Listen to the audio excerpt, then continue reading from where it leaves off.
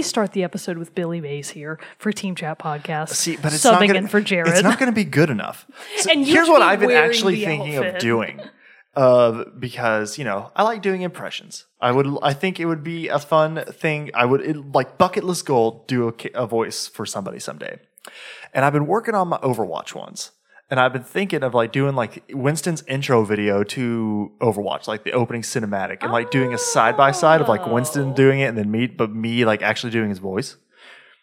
Because I feel like that'd be fun. That would be really fun. I keep thinking I have a fairly decent Junkrat too, but then I actually hear the Junkrat. Let me think. What's a good one? How about his "My ultimate is almost ready," or even "My ultimate is ready." Riptire is ready. Riptire, ready to roll. Oh, okay, that was pretty good. All right. See? So you got those different things, or the oodly doodly that he said, or TikTok. Oh, that's good. That's a good one. Nice. All that different stuff. But then I heard his voice actor and Sombra's voice actor were like hanging out together, and she like kept feeding him lines to do, and he just kept me like throwing him off, and I was like, oh, I'll never be that good. But the Winston, yeah, it's rough. But I could definitely do Winston pretty well. So I was thinking that'd be kind of fun to like do some different characters, like make a little video like doing different characters, especially like video game That'd ones. be a fun little Patreon thing. It would be a fun little thing. Throw it out there. Fun. I can say Genji's need healing. What is it? Need healing. It's a fine day for some mayhem. What's up, everybody, and welcome to another episode of Team Chat Podcast. I am one of your hosts, Jarrett Wilson, joined by Rachel Mogan, and I realize I'm freeballing the new script, and I don't know what I'm doing. You're off script, Jarrett. My God. But in case it's your first time listening, Team Chat Podcast is a weekly video game show where we talk about, obviously, games, the ones we love, the ones we hate, and everything in between. You can subscribe to us.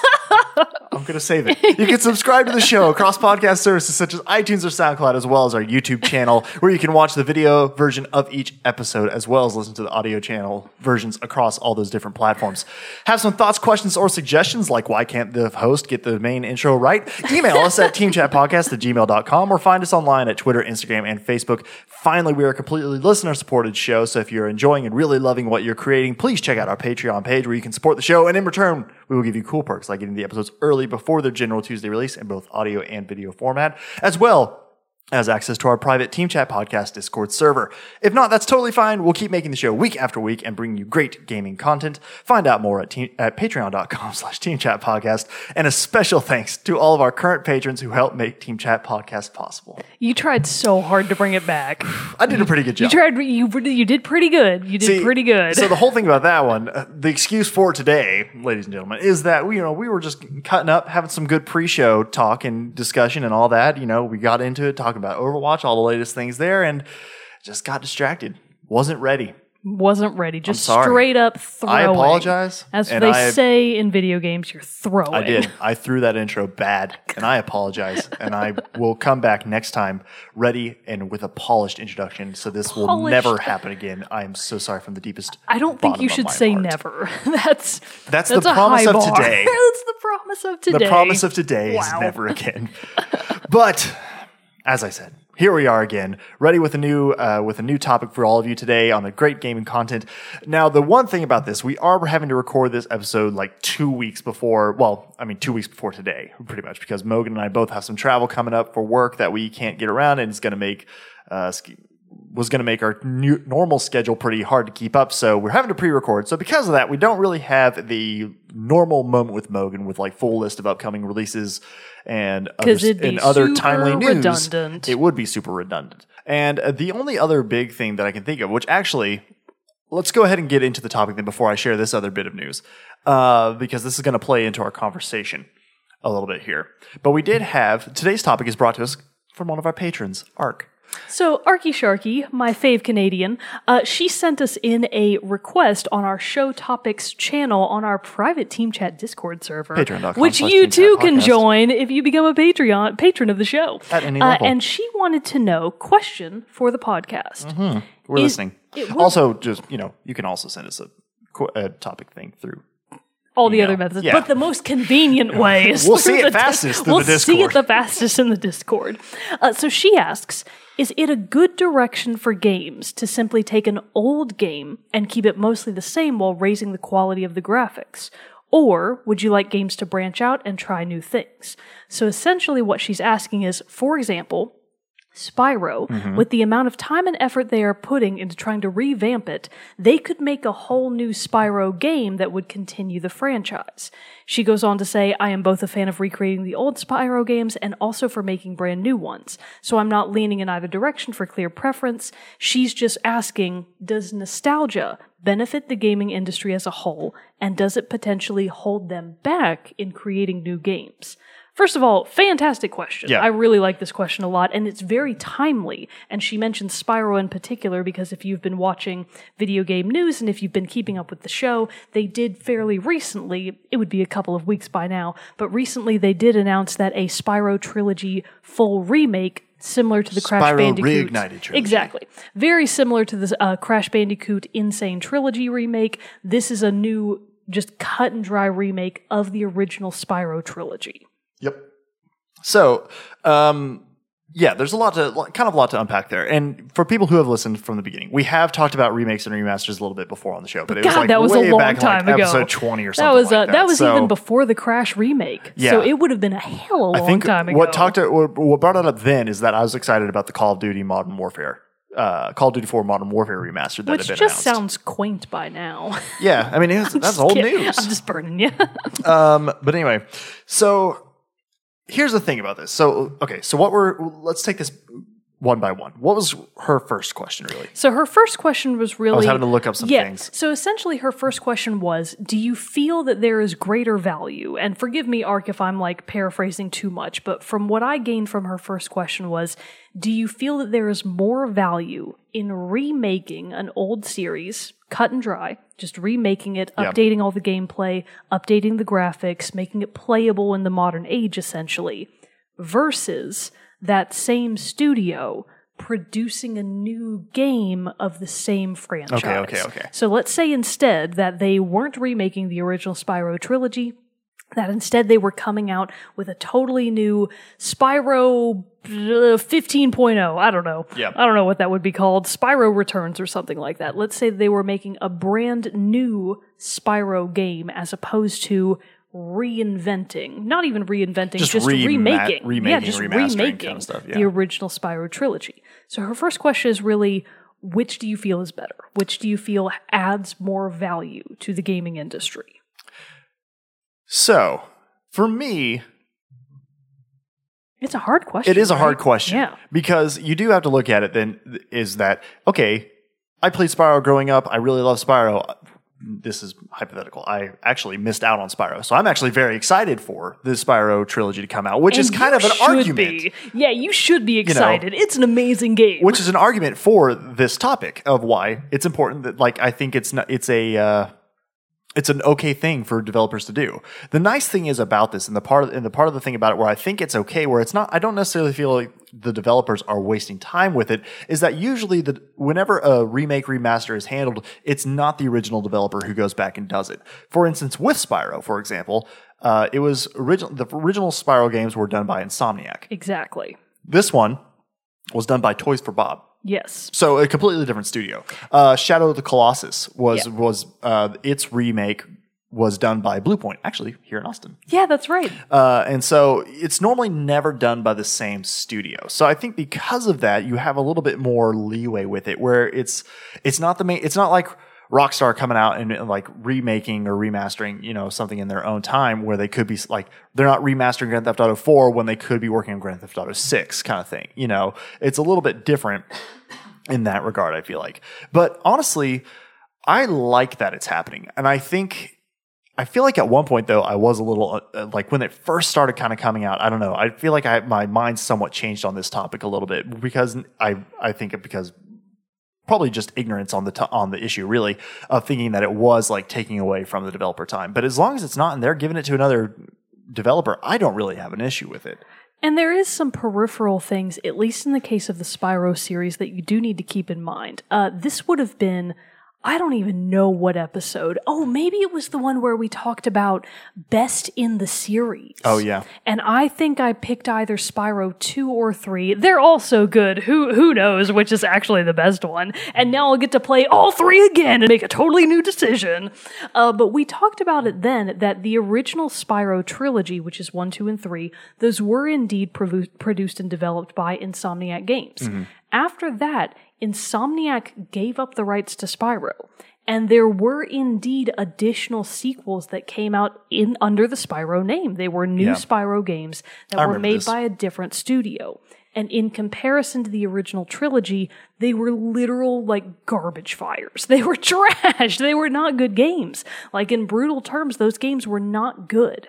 So in this particular case, I absolutely agree that a remake of the original Spyro trilogy is at least the most viable option. Because in theory, yes, another studio could take back up the Spyro name and the Spyro brand and make a new game with that. However, it likely would not preserve a lot of what made the original trilogy so good when it was in the hands of Insomniac. Yeah. And as far as I know, if I'm not mistaken, Insomniac Games isn't even around anymore. No, it is. Are you sure? Oh, yeah. Because I think a lot of their original people may have branched off They're the and ones gone making the to new different... Spider-Man. Oh, are they making the new Spider-Man? Yeah. That's crazy. Insomniac's still That's definitely... literally Insomniac's crazy. definitely around. Well, I'm not sure if they're if the people that worked on the original Spyro are still part of Insomniac Games. For all I know, they could be. Right. But the point is, Insomniac basically washed their hands of Spyro. They said, hey, we feel like we've taken the series as far as we can go with 1, 2, and 3. We're giving up the rights to it to somebody else.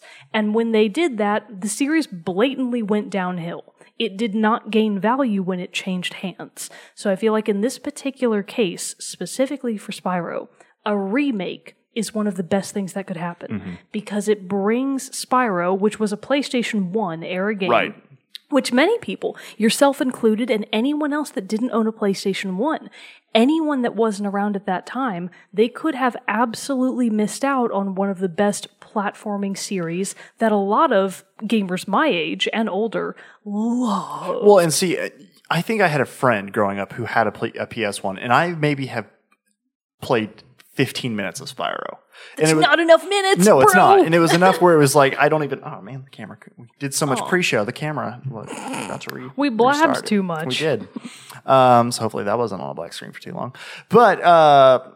So I had a friend who had it in it was, I maybe played 10, 15 minutes on it, and it was enough where it's and it was in the middle of the game, so I didn't even have the learning stuff, so I just remember being very confused about what I was doing. I know it's a platformer, and those are usually pretty easy to pick up, but I mean, also at that time I would have been, 8, 9 years old? Yeah. So it was, not quite as skilled at picking up a game and playing as I am today, you know what I'm saying? Right. And so... Now you're hard mode guy. Exactly. Every game, all the time. Every game. Spyro has That's no biting me in modes. the ass in Far Cry 5. I will say, I am dying so much. Sucker, you should be playing on easy mode. But anyway, so for that reason, I think these are great. They provide a good... I was actually listening today to the episode of Kind of Funny Games Daily, and the two hosts that were on there, Jared Petty and Andrea Renee, they were talking about... Wait, there's another Jared out there?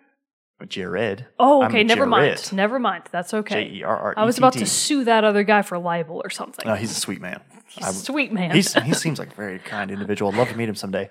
But they were talking about it because the part of news that I was going to talk about, that I was bringing up, is as of today or a couple days ago, yesterday, I believe, when it was actually officially announced, is that they were releasing patches for Red Dead Redemption for Xbox One X enhanced stuff. So it's this is a different way and kind of leads into the conversation a little bit, because now Xbox's backwards compatibility is becoming a big thing in the market. And I know we've talked about this with Microsoft. What's Microsoft doing? What's their plan? They are setting themselves as a stage as very much being this almost a preservation tool of these older games, because now, Red Dead Redemption came out for the Xbox 360, had a native resolution of 720p. Now you can play it in 4K. Oh, that's impressive. And you only have to have the Xbox 360 disc. You slip it inside your Xbox One X. It downloads and installs it onto your Xbox One X and then has the upgrades. So that is a major point for Xbox. Now they're up to 10. Look at that. I know, look at that. They're growing. They're only 10 behind Sony. But so what they were saying, what Jared was saying, is that how much that, because they did this for Red Dead Redemption, but they also did it for a lot of original Xbox titles, like and in some more Xbox 360 titles, like KOTOR, Star Wars: Knights of the Old Republic, and a few others that I'm now forgetting. But the thing is now and with Spyro, it's now ushering this in and preserving these older games for people to be able to play. Now, granted, there is a slight difference, whereas these ones coming out for the backwards compatibility are just remasters. Because again, we have to distinguish the difference between remaster, remake. Remaster is they pretty much update the graphics. Slap a new render, maybe throw it through a new engine so it looks a little cleaner, has a little bit more detail, but the core gameplay and everything about it is the same. Remake is with Spyro, it's completely different. Like in the terms of what the graphical quality is, like they didn't just slap a new shiny skin on it. Like they completely redid the character models. They're rebuilding everything. You can only upgrade PS1 graphics so much. Exactly. No, they basically took the original game and just kind of put them side by side. This is obviously not true, you guys. This is just a reimagining of how it works. And they were like, okay, now we'll draw the new Spyro. Yeah, but so it's all these different things. So that's the thing with the remake. So another good example of it, Ratchet and Clank. It's a remake. It's a remake, ground up remake from the original Ratchet and Clank. And I was watching a video on this today about from GamerRanks, and it was saying that it's the same. A lot of the levels are the same. Other levels are in the new one are bigger, different. It also incorporates a lot of things from the other games in the series into this one. So things you may have grown to know and love from the later iterations of the series are now also present in this one in the reimagining. So that's what kind of builds it together to make it a remake. So remaster, basically quality improvements. Remake is quality improvements, but then also added in new features, additions, character models, all that other different stuff. See, I feel like now we might actually be getting into territory where I don't 100% agree with those categorizations, because you mentioned Ratchet and Clank, and that's something that is, I feel, in its own category, because the Ratchet and Clank for PS4 is technically what I would consider a new third category of a reimagined game. Yeah. Because what really happened is it's not a remake of the original Ratchet and Clank game. It's a game based on the movie of Ratchet and Clank, based on the game. Right. So it has these different iterations. Yeah, it has this crazy additional layer to it, and that really added to make what is, in essence and in soul, you could potentially argue that it is a successor, like a true successor to the Ratchet and Clank series, but it's not. I don't think I would say that it's an actual remake of the original Ratchet and Clank. Yeah, because it's a new game. Yeah, it is this new third category of a reimagined part of that series, which I think may have kind of been where Ark was going with her question. Basically saying, hey, do you think new IPs in a series add more value than remakes do? And I'm going to go kind of wildly left field here and say words that some people might really disagree with. Okay. So my argument is... real quick. Yes. I don't think I closed up my argument real quick. Finish your argument. So basically the whole thing about it is that what's nice about with what Jared Petty was saying, and I agree with him, is that doing these remasters and in some instances the remakes, but especially more geared towards remasters that basically take the old game and reskin it and make it look pretty, is that it is a great way of preserving these older games. So then we don't have to keep, here in my room here in the studio, we have Xbox One, Xbox 360. That is a PlayStation 1, in fact. A PlayStation 3 and a PlayStation 1, a Nintendo 64, the NES Classic also. So, it's just all these days, no longer, hopefully soon we're coming to the end of the day where you have to keep a working Nintendo 64 around for you to be able to enjoy these old games. And so that was their argument, and I agree with that. They're a great way to preserve these older games. Okay. So they absolutely are. So I would say that I don't discern a significant difference between values of a remake versus a reimagination, because I feel like they are very much targeted towards potentially different audiences. Yeah. So from my perspective, I see remakes, like the remake of the Crash trilogy and now the incoming remake of the Spyro trilogy, as being more geared towards that nostalgic audience like you and me. So even though they may gain some new fans who just they've never been able to play Spyro before, now's their chance. They may wind up really loving the series, but I genuinely don't believe that that's where they are gearing their marketing towards. Right. I feel like this is very much a remake that is made for people who know and love Spyro, and who look at this remake as God's gift to man, that now we finally get to play Spyro again, right, but in a better quality format. Whereas I see reimaginations as this totally different subset that I feel is more geared towards being readily available towards a super broad audience that may or may not have played that original series. Right. And the example that I'm going to go to of this is really kind of one that I just kind of thought up on my own. So you can absolutely fight me. You can fight me on this.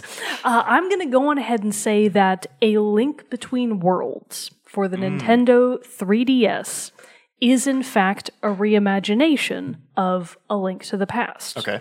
So what I'm basing this on is it absolutely is billed as being a sequel to A Link to the Past. But I don't really think that that is entirely true. I much more see A Link Between Worlds as being a reimagined version of A Link to the Past. Because in the original A Link to the Past, which was like Nintendo bejesus long ago, it was a SNES game, right? I believe so, yeah. Yeah. Yeah, because it's on the SNES Classic. Yeah. So now, isn't it great that you can now just say SNES Classic instead of SNES Classic, which takes so many more words? SNES. No, so it was an old SNES game, and A Link to the Past, although absolutely playable and enjoyable in its original format. I actually bought it from the Wii shop on my Wii. Yeah. I bought A Link to the Past on my Wii and played it on my Wiimote in the sideways version and got just as much pleasure out of it as I would have playing it on the original console. Yeah. But A Link Between Worlds basically took the map of A Link to the Past and said, okay, we're going to use literally square for square, grid for grid, this exact same map. We're going to take it and we're going to put it in A Link Between Worlds. Okay. And then we're going to kind of make a new game, just kind of right on this same map. It's not even a joke. They cut and dry went, it's legitimately you can just follow your same footsteps. They may have changed some of it to actually make it more playable in the present, but it is blatantly the same map from A Link to the Past, but in A Link Between Worlds. And one of the big things about A Link to the Past was that you would basically shift back and forth between the good dimension, like Hyrule, and the bad dimension, which was where Ganondorf lived, and it was super scary. And A Link Between Worlds, you can see I'm even getting confused. I know. So A Link Between Worlds basically how do you think I feel? So A Link Between Worlds took that concept and fleshed it out. They built more around that concept. So they went and said, okay, we've got this original concept from A Link to the Past. We're going to take that and we're going to run with it. We're going to make it Hyrule and the new kingdom of Lorule, which is basically the reverse, the negative of Hyrule. So if you were looking at film and you've got the photo and then you've got the negative, Lorule is Hyrule's negative. You've got Princess Hilda. She's the negative of Princess Zelda. You've got Ravio. Ravi? Oh my God, what is his name? I should be ashamed. You've got the dark, I say this very lightly, you've got the dark version of Link, and you basically have these alternate worlds that are absolutely going off of the original concept that A Link to the Past was trying to get across to you. But it does so in such a way that is extremely accessible to brand new audiences. Anyone can play A Link Between Worlds without having played A Link to the Past and absolutely have exactly the same quality of experience. You don't need to have played A Link to the Past to be able to enjoy A Link Between Worlds as much as you can, which I think for me is the difference. Where I'm seeing the value in games like Spyro, which are remakes, is in fact my nostalgic feelings for the Spyro series. It's that feeling of, I used to sit on the floor right next to my siblings and play these games. And that's where I'm getting a lot of that value from as a person, just as a gamer.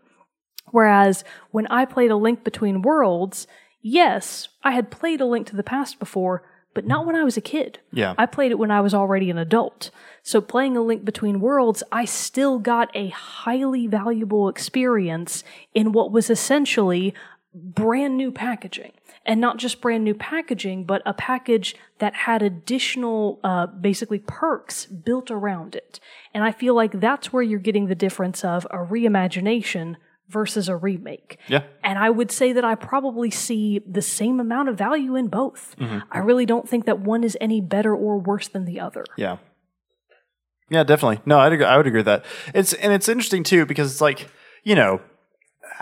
I think, what do I think?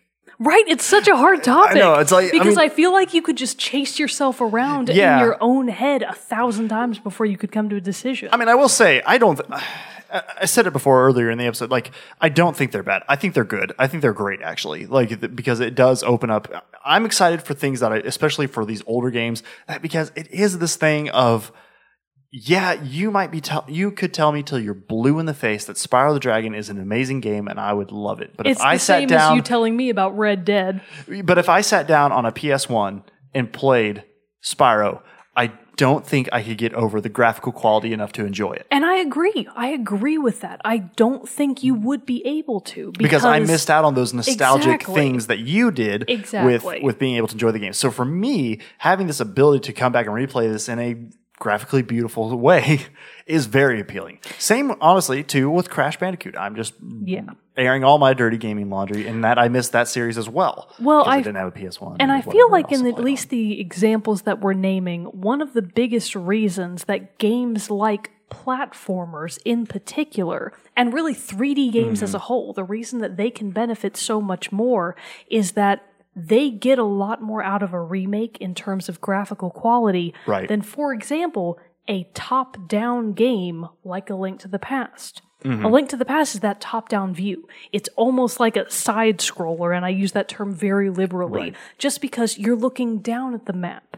And by the nature of having that 2D map, as opposed to a fully fleshed out 3D world of Crash or the Spyro series, you're able to build a lot more detail and a lot more improvement, I think, into the visual quality of games like Spyro and Crash. Bringing those up to date from that 3D format, I think, makes them worlds better. Just intensely better. Yeah. Because, I mean, we've said it before on the show, like 98 to like 2003. Attempts at 3D like graphics and stuff were just they were questionable. They were trying. They were throwing everything that they had at it. They were trying so it's hard. Nice to be able to get those things back. Yeah. The one thing that I think, and what kind of spurred the discussion when we talked about this topic before in the past episode, was that it seemed to be that we were getting all these remasters or HD collections of games that it felt like they had literally just come out. And I think that's when we were like, what's the deal with this? For example, The Last of Us. Last of Us came out in 2013, June 2013. And then PS4 came out and they announced Last of Us Remastered. And so, I mean, I bought it. So that was the thing though, but I think that was stemming from people trying to combat the problem of not having backward compatibility in the console. Well, at the time, like PS4 and Xbox One didn't even have it at that point yet. But PS4, had still doesn't have backwards compatibility. You can buy some older games now in the digital store, but it's not near to the extent of what Xbox is doing. Yeah. And so I think that rush that we saw then at the first couple of years after the change in generation was because people were like, oh, this game did really good. Because you had Last of Us get remastered. You also then had Grand Theft Auto 5 get put onto the Xbox One. Really? GTA 5? It came out because it came out. Crap, I'm gonna mess this up. It came out months before PS4 and Xbox One came out. So it was at the end of the cycle. It was. But then they are like, okay, well here's GTA 5 on the PS4 and Xbox One. Hey, by the way, we also threw in this cool like video editor mode, and also you can play it in first person if you want. So they did they made it worth your while if you wanted to spend that money. Which again, I did. Jarrett. But I mean, The Last of Us made sense. It's a game I love, and I want to be able to be sure that I always have a playable copy of that game. And that's the thing. I feel like there is such a market for that exact mindset that remakes. I feel like even if they don't generate huge dollars for the studios that make them, they are probably generating enough to be worthwhile. Otherwise, they wouldn't keep making them. Yeah. Yeah. Well, so I looked up on that note, how much like the Crash remake sold, and it sold over 3.75 million units from VGCharts.com with a Z.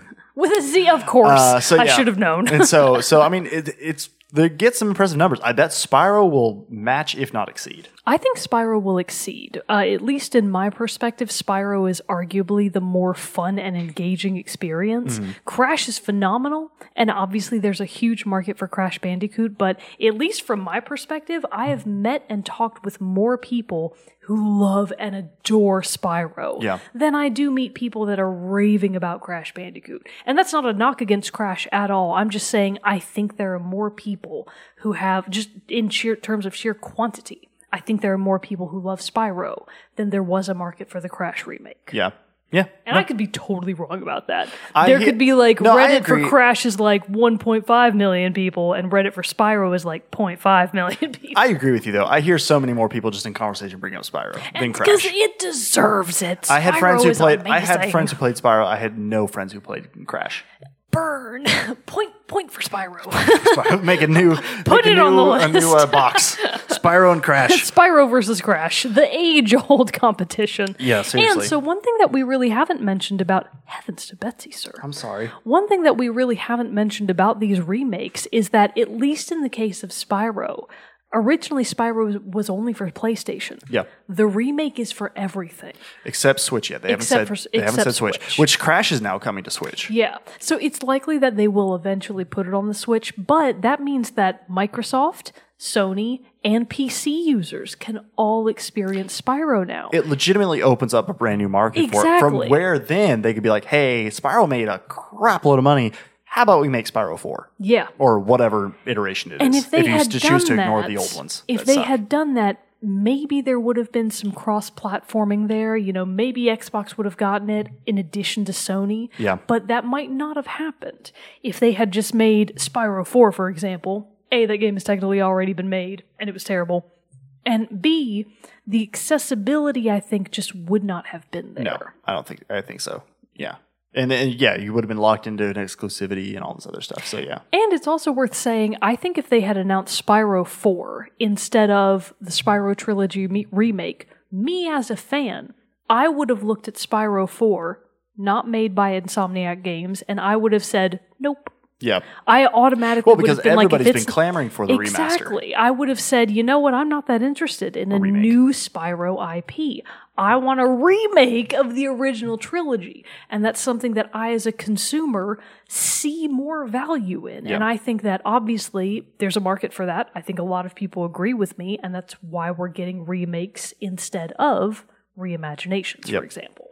And I think it is interesting, though, just a smaller slight tangent that we could take this on, that it's interesting what games are chosen for that and ones that aren't. For example, take Tomb Raider. You know, the original games for that, they've made like HD versions so you could play them on a current console, but they haven't done any remakes or reimagining or remakes for those. Instead, they went and did straight up reboot with, you know, the Crystal Dynamics one. Which are more like prequels, if anything. Right. And so it's interesting that they chose that, you know, with Spyro, granted it's a platformer. I guess that really doesn't have any effect on it, really. But it's interesting that with Spyro, they chose, let's go the remake route. And then where other series like Tomb Raider, they're like, no, let's reboot this sucker. Let's start this up. And you could say that reboot and reimagination are more or less kind of the same thing. Yeah, pretty much. Think that I would equate those two words, at least in my own reasoning. Mm-hmm. And you know, obviously the Tomb Raider reboot did extremely well. It's a great game. It's a great game. That's a killer I'm excited for game. Shadow of the Tomb Raider. I am too, and my mom is freaking out. She's like, yes, Tomb Raider. So I still need to play Rise.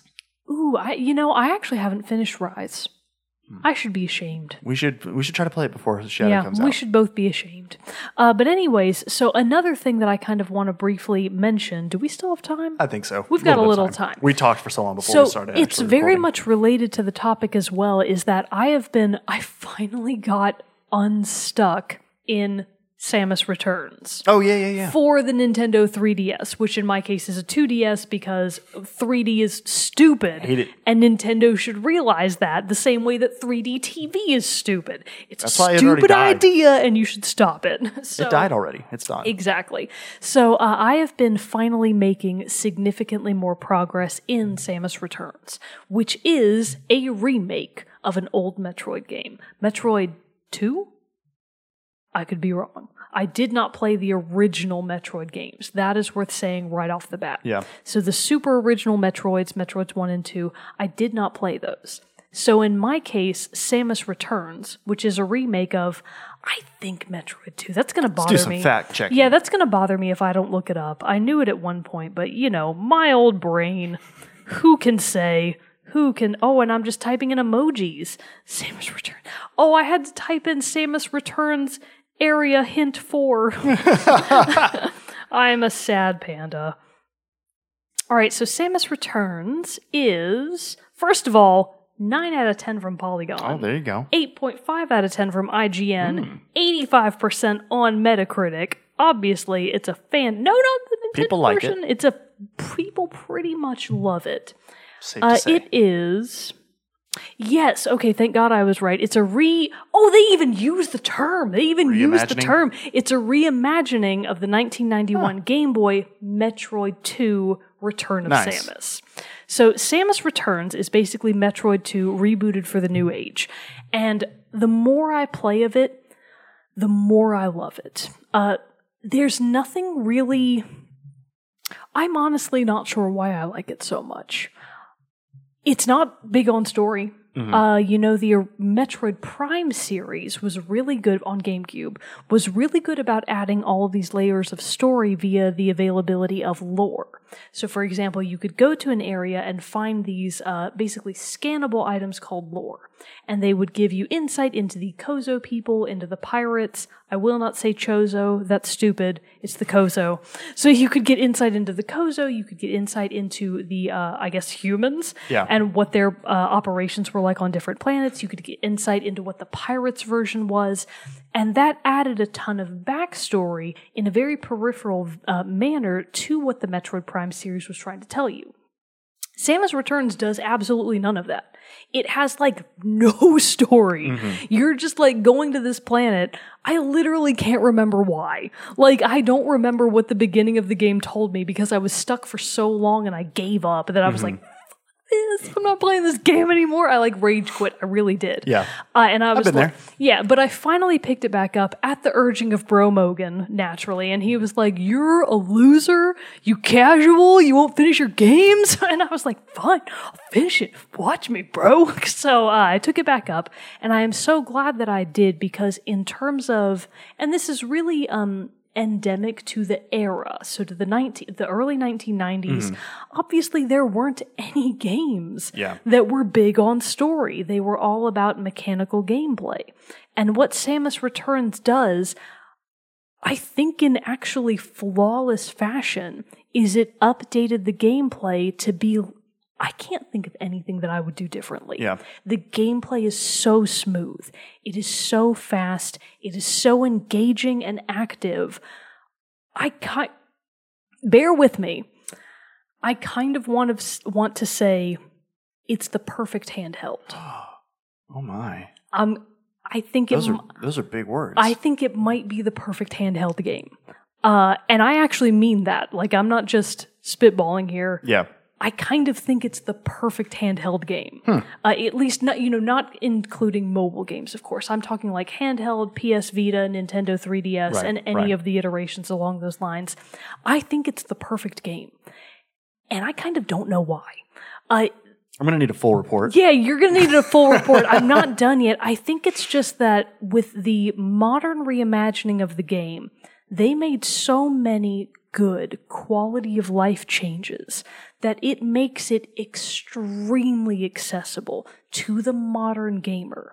There is no one, I think, that could look at Samus Returns and go, "This is unplayable, it's too outdated, this just isn't valid in the current modern gaming scene. Yeah. It's absolutely valid, which is saying something. They updated the graphics, of course. They updated the sound quality. They kept a lot of the Metroid Prime sounds, which is like super great for people like me. But in addition to that, they really just polished up the gameplay to next level amazing.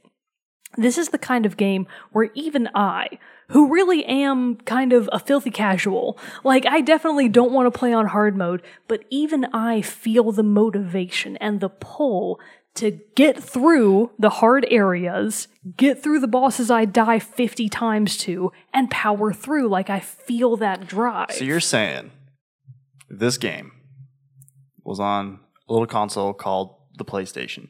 This game was on Game Boy. Would you platinum it? Would I platinum Samus Returns? If that was an option, if Nintendo would get their head out of their asses and give us trophies or achievements, something. See, the thing is, I don't really know even what a platinum trophy would look like for a game like Samus Returns. So just live in the fantasy. Live in the fantasy. I might. Because of just saying of how much you're wanting to like complete it. Yeah, of how much I am now wanting to complete it. And again, I'm actually stuck. So here's the thing, people. At one point, there is this particular boss that's like a giant robot in the background that chases you through these side-scrolling areas with its giant death robot arm of doom. If you touch the arm, you die, and it's really, really fast. He comes back, spoiler alert, in about the second 2/3 of the game, right? And he's just as hard to beat. And I'm stuck again on the same freaking boss. And I'm so mad that I'm like, you know what? You bastard. Never mind. No, I'm gonna beat it. I'm gonna beat it, Jarrett. It's that way. I didn't even quit. I just closed the DS, which of course saves your progress. And I just closed it and I was like, I'm gonna come back to that tomorrow. Because I think I tried it at least 3 times. And I kept dying. And I was like, you know what? 3? Just 3. Well, because this is a really long boss battle. Oh, okay. And there are parts of it built in where you can essentially regenerate your health. So it could be a very long and drawn out battle if you were playing your cards right. Got it. I was not, hence the dying. So I'm gonna continue to try. I'm going to keep trying to finish the game for reasons I can't really put my finger on. Just having that much fun with it. I don't really know why it is such a good game. It just is. And I feel like that's the beauty of it. And I feel like that's what makes a perfect remake. Is it's such a good game that you can't put it down. Mm-hmm. And who knows, maybe the original Metroid 2 Return of Samus was that good. But at the very least, Samus Returns absolutely is. And I think that speaks to the validity of remakes in the modern era. Yeah. No, I agree with you on that. If you would finally give up on the PlayStation Vita, you could join me. I mean, I haven't played it that much in lately. the Nintendo land. So that was the one thing I was going to mention was that. So talking about that, it's the interesting thing about like how these remakes or the reimagining stuff. Like, so I played the new Ratchet and Clank, loved it, great game, game. Yeah, it is a really good game.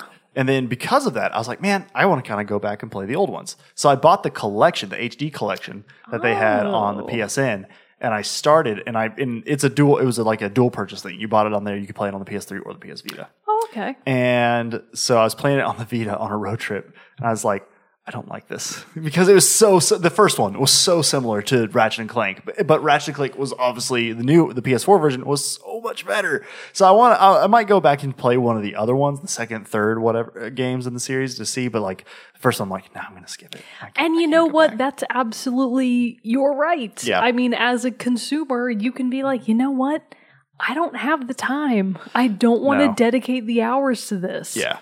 So I think we're in agreement then that we're okay. We like the idea of remaking and remastering games. There are obviously ones. I think it probably just depends on obviously Shadow of Colossus. I felt nothing for. Like I hadn't played it, so it wasn't a big thing. So I'm sure it's kind of a person by person basis. Some people are going to be really happy when the remasters are announced. Other people are going to be like, "What the hell? Can't we just get a new thing?" But I think overall, for the impact that they have on introducing these games to a new audience, reinvigorating the property for either a continuation or the old fans. I think there's the great benefit for that. And then like we talked about earlier, the preservation of these older games, I think lends itself very well to continuing to keep these great pieces of art alive. So, or what were you going to say? Well, it's kind of more of like just a burn. Oh. So, and a question. Okay. So my question is, did they technically ever remaster or remake Uncharted? Remastered. So the remaster, they just updated everything for the PS4 collection, right? Yeah, So- because they might have like had like changed some button mapping and stuff like that. But my understanding is it's just a straight remaster. So what I'm hearing from you then is that I played the remastered Uncharted, and it was trash. It was literal trash. I mean, that's what I've heard you say And about I Uncharted did, before. in fact, also replay approximately 1/8 of the remastered Uncharted 2, Still haven't made it to Uncharted 2 and yet. it was It's on my mind. It's on my just plan. as horrible. So, some garbage fires just can't be polished up for the new age. But again, Burn! that's open to interpretation for everybody. who plays It's really the new not. game. It's just factual data. So here's a quick question to kind of wrap this topic up.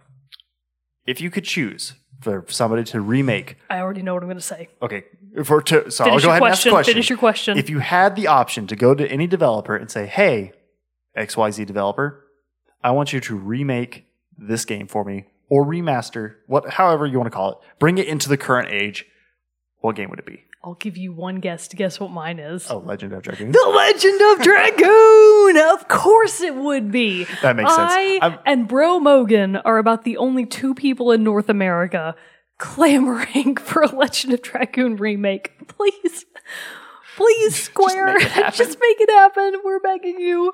Very nice. Mine, I was thinking about it while we were recording. I think it would honestly have to be Dark Forces.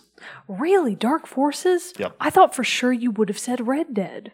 I mean, I guess you are getting a new Red Dead's Dead. like we're getting a new Red Dead. Red Dead's a new enough game. I even have within the last year actually fired it up on my PS3 and just messed around in it because when all the Red Dead 2 news was coming out, I was like, I gotta just get a fix real quick. But like of like an old classic game that I have the same nostalgic feelings that you do for Spyro, it's Dark Forces hands down.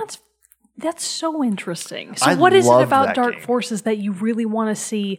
What would you want to see brought into the modern era from that game?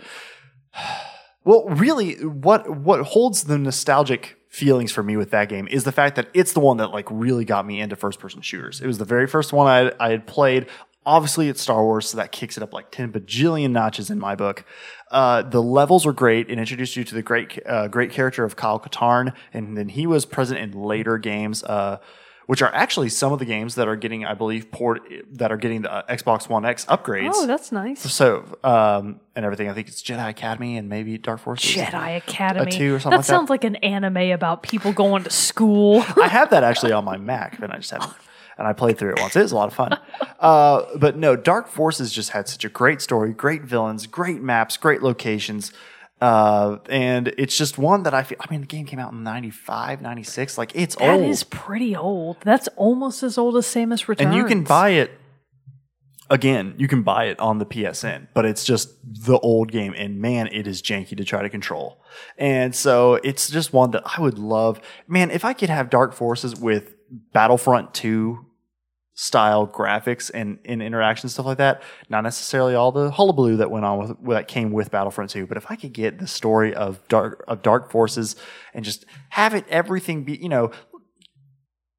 see, this is one I don't know if I would want a remake or remaster. No, I would definitely want a remake. I would want a remake because I would want pretty, shiny, pristine graphics. But I wouldn't game. want the same. But I want the same game. Okay. That's the distinction. Yeah. Is it the same game or is it the same game but different? Right. No. Same. It's like that. It's like that GIF from what is it? Or that part from? Did you ever watch? Oh, crap! It's the James Franco and Seth Rogen movie that almost got like Pineapple Express. No, the one that got taken out the one of about North Korea. Yeah. I don't know what it's actually called, and no, I did not see it because saw it. I'm a decent American. I saw it. It was pretty funny. But there's this part where James Franco he's trying to be friends with the North Korean people. And he's like, same. but different. So that's what popped in my head when we were talking about that. But no, so yeah, hands down, Dark Forces. If I could get Dark Forces to look like, but to play Dark Forces where it looks just like graphically like what Battlefront 2 is right now, oh my God. And actually, this is such an interesting topic to me. What's your runner-up? So if it weren't Dark Forces, what's your runner-up? It's not Dark Forces.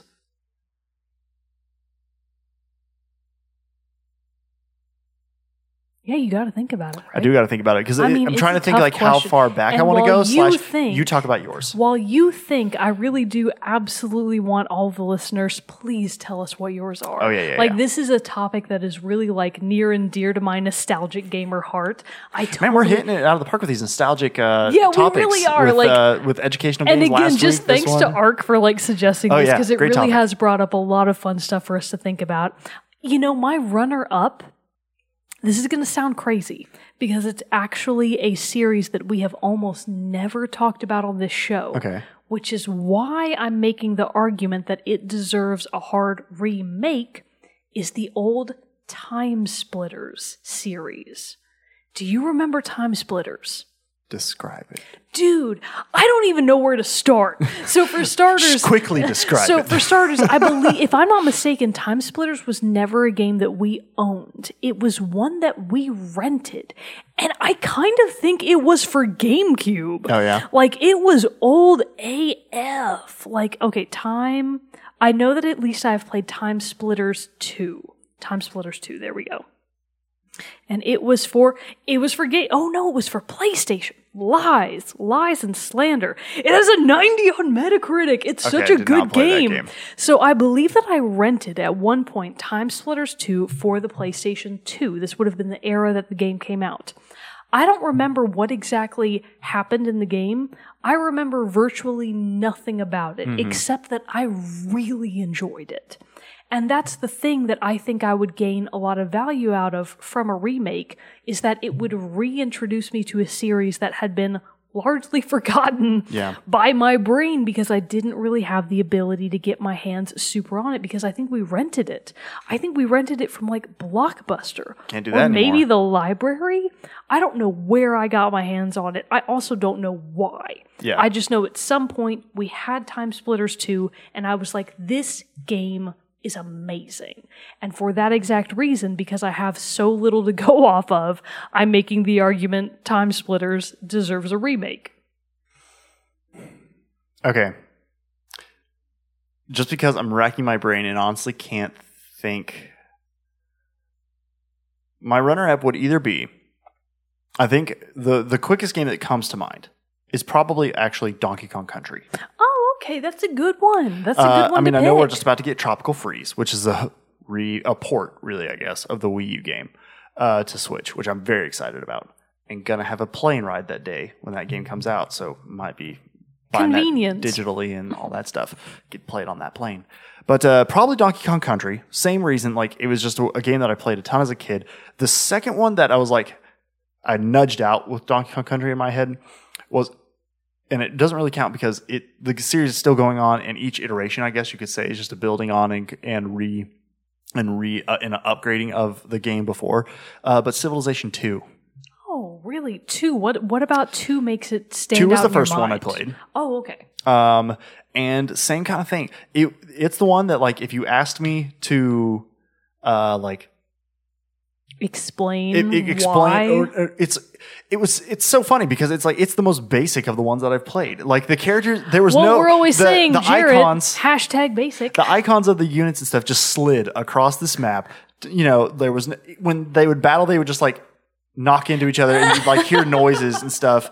But the thing I remember most about it, other than just introducing it to me, which I really should have talked about Civilization in our educational games topic last week, because you should have. What a missed opportunity! It really bro. was, because that game ignited and kept my love of history alive all through school and since. Why aren't you a history professor? I really don't know. That's it didn't the pay question. Enough. That's the question. Oh, okay. Actually, that's a really good answer. I actually got a book once that was Careers for History or something like that. Oh, and I was no, and it was probably all history professor, wasn't it? Or archaeologist. I was unfortunate. But anyway, but because that's the one that if you were I could still hum whistle the soundtrack to. I loved its advisor screen because similar to how I was talking about with the Oregon Trail and the full motion video where it's the real people, that's how they had the advisors in this one. Nice. And it was so fun. Like just the animations and like as the age progressed and like all the different things. Like I remember the one guy who's like your military advisor. He was this like loud, boisterous guy, and like, you know, in the ancient era he's wearing like a toga. But then if things go well, and like if you're winning wars, you go to check him, and he's drunk. And he's like, "Everything's great, sire. It's a wonderful time in our kingdom." And you're just like, "My Lord Jared has returned. That's when my Lord Jared was born. Lord Jared was born." But no, it's like, you know, the soundtrack from it, everything that would probably be, but it kind of knocks it out because it's like it's still going. Civilization 6 is still, right. You know, so it's like. So really, that's a series very similar to The Legend of Zelda, which does have modern equivalents. Right. So I think that's really kind of where I might draw the line in the sand between remake versus reimagining. Is that a remake kind of takes up where an old series left off and or died. Yeah. So with Spyro, for example, the original trilogy was the good, and that's air quotes, good part of the game. Everything that came after it, literal garbage. Right. So that's why it needs a remake, because there was no true successor. There was no true continuation of that series. Whereas you may be able to argue with at least Civilization, they're continuing to make quality games. Oh, yeah. They're continuing to make good games. Civilization 4 is regarded as one of the best. Yeah, with Spyro, for example, that really didn't happen. And I think that's why it can benefit so much from a hard remake as opposed to a reimagining. Yep, I agree. All right. Well, I feel like we've probably talked this topic to death. I mean, we tried. We tried. We did our damnedest. We tried, Ark. So anyway, hopefully, Ark, we answered all your questions. And obviously, like we said, let us know what some of your favorite remake remasters are, your opinion on those, and what game you would like to see remade or remastered. So send us those through email, Facebook, social media, all that stuff. You know the drill. But anyway, before we go, though, we do have to do this week's soundtrack spotlight. You got one? Son of a bitch. We can pause and you can pick one. No, we don't need to pause. Oh, I know what it is. Okay. Tell me all about it. I am going to use this rare opportunity to highlight a series that I definitely haven't made enough progress in, but that I love the soundtrack from so much that I'm not sorry to bring it up again. Okay. It is Persona 5. Oh, yeah. And actually, one of the reasons I thought of it was because I was talking to Bro Mogan just the other day, and he was like, "Rachel, I cannot get the opening theme song to Persona 5 out of my head," and he hasn't even played the game. Oh, really? He just watched listened me to it? play. Yeah, he was listening to it at work. So he was listening to this to the soundtrack at his job. He hasn't even played the game, and the soundtrack is still so good that he was like, "God damn it, this is a good series." So I am going to do Persona 5 Rivers in the Desert. Now, we've already talked about Persona 5 in depth in one of our more recent soundtrack episodes, so I'm going to let the track speak for itself. There we go. Who composed it? Somebody you don't know, because he's Just Japanese. Want to give credit where credit's due. I so might know who it is. This would be, let's see here. If I'm not mistaken, it is Shoji Meguro. My apologies for the terrible pronunciation. But there we go. So the song is from Persona 5. What is it one more time? Shoji Meguro, Rivers in the Desert. There we go. Rivers in the Desert from Persona 5 is your soundtrack spotlight for this week. So listen to that after the close of the episode, which is pretty much right now. But this concludes this episode of Team Chat Podcast. I am one of your hosts, Jarrett Wilson, joined by Rachel Mogan. Peace out. We'll see you all next time. Stick around for the song.